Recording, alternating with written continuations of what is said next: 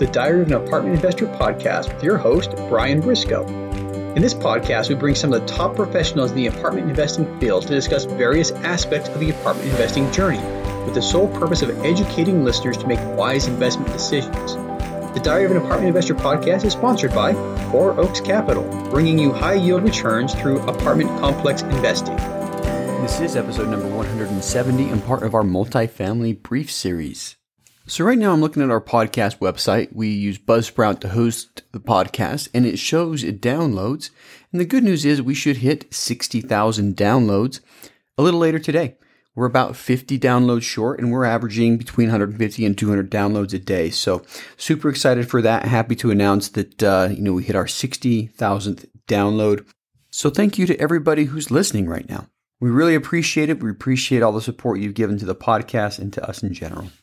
So today I thought I'd talk about a couple of things. First of all, I was asked yesterday about making money in multifamily. Is it possible to, quit a job and replace your income using multifamily? And the answer is a resounding yes. There's a lot of people who have done it. I mentioned this several times on this podcast, but a couple of years ago, probably just over 3 years ago, I made a goal to replace my active duty income with multifamily in roughly 3 years before I retired.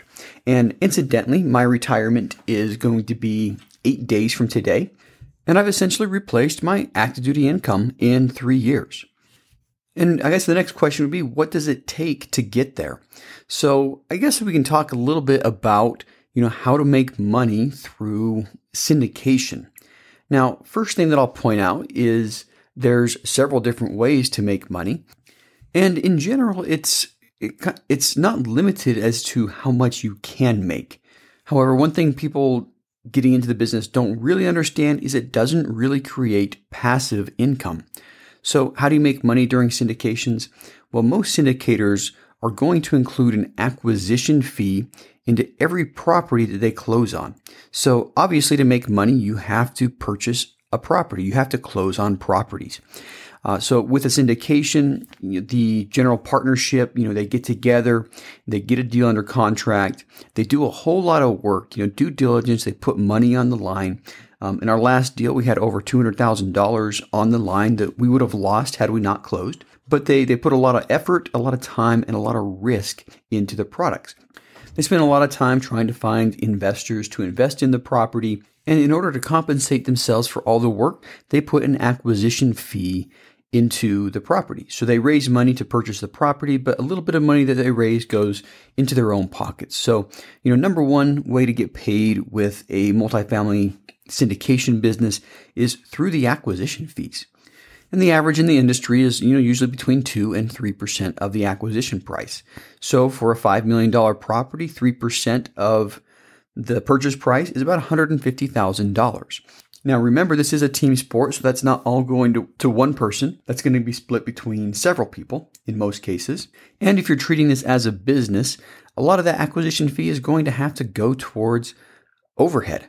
But nonetheless, the acquisition fee is the first way that you can get paid. Number two, a lot of syndications have an asset management fee in there. Now, the property manager is going to charge a fee based on the rents and incomes. But the asset manager is also going to charge a small fee, usually 1.5% or 1 to 2% is the range where this runs. So whoever is managing the managers, so to speak, is entitled to this acquisition fee of 1 to 2%. Now, what's included in asset management? Well, it's essentially executing the business plan. We typically do value add properties. So our asset manager is talking with general contractors, talking with property managers, talking with everybody who's involved in the management of the property and the execution of the business plan, making sure timelines are up, making sure that everybody is on the same page moving forward. And like I said, the acquisition fee is typically 1 to 2% of the rents collected. Now, this is not a lot, but nonetheless, it is still another stream of income coming in from the property. The next way to make money on a property is through the GP split. In most syndications, I'll say probably every syndication that I'm aware, is the general partnership or the people who are running the deal and the limited partnership are both entitled to certain incomes coming off the property. For example, one syndication may have like a 70-30 split. Another one may have an 80-20 split. Another one may have a preferred return and a split afterwards. But nonetheless, the general partnership is going to earn money based off of the income that the property produces. So if there's a 75-25 split, and let's say this property makes $100,000 in a given year, the general partnership is going to make $25,000 in a year.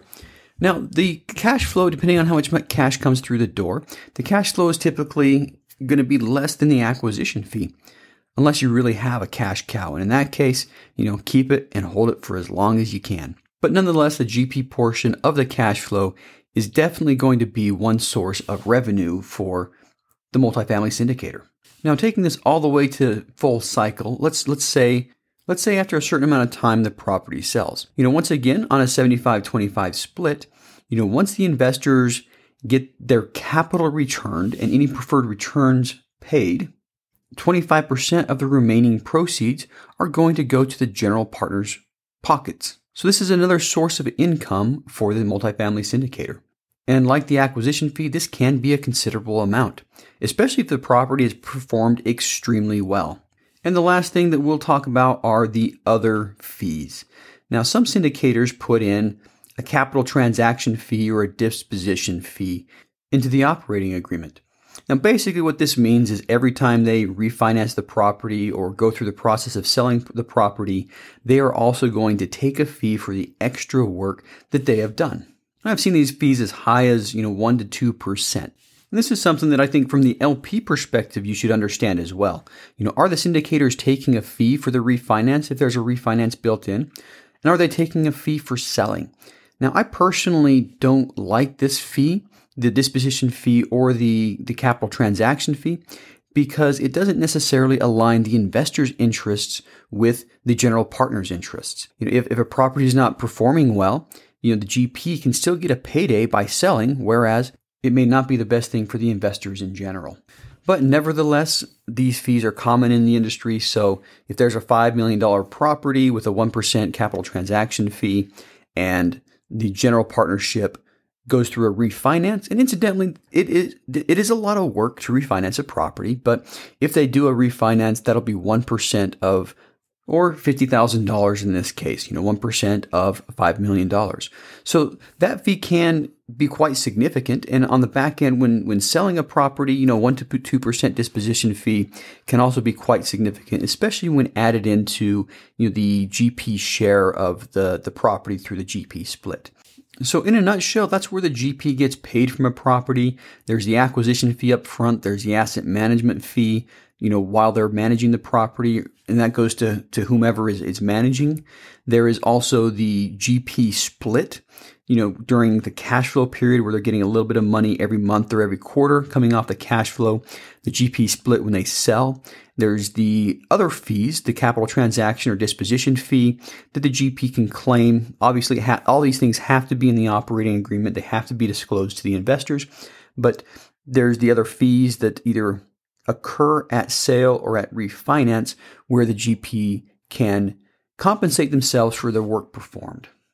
And last thing I'll say, if you're looking to make this a business, the way to really make money is to always be closing. If you can close on, say, 2 properties a year, there's 2 acquisition fees coming in. But if you consistently close on 2 properties a year and add these 2 properties to your portfolio every year, in addition to the 2 acquisition fees every year, you'll eventually be selling 2 properties per year. And if you look at the graph of income over time, it's very much U-shaped. There's a big windfall at the beginning, there's a big windfall at the end, and there's a trickle in between. So to turn this into a business, like I said, you have to consistently close on properties. But if you really want to turn this into a business that lasts a long time, you've got to consistently close on good properties.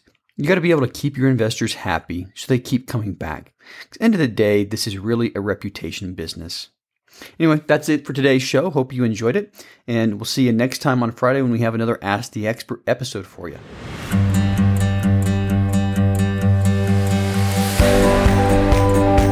Thank you for listening to the Diary of an Apartment Investor podcast today, brought to you by Four Oaks Capital. If you'd like to know more about how to invest in apartment buildings or want to be a guest in our show, visit our website at fouroakscapital.com/podcast or email us directly. If you're still listening, you obviously like the show, so pull out your phone, tap subscribe, and leave us a 5-star rating on your favorite podcast app. And we'll see you again next week.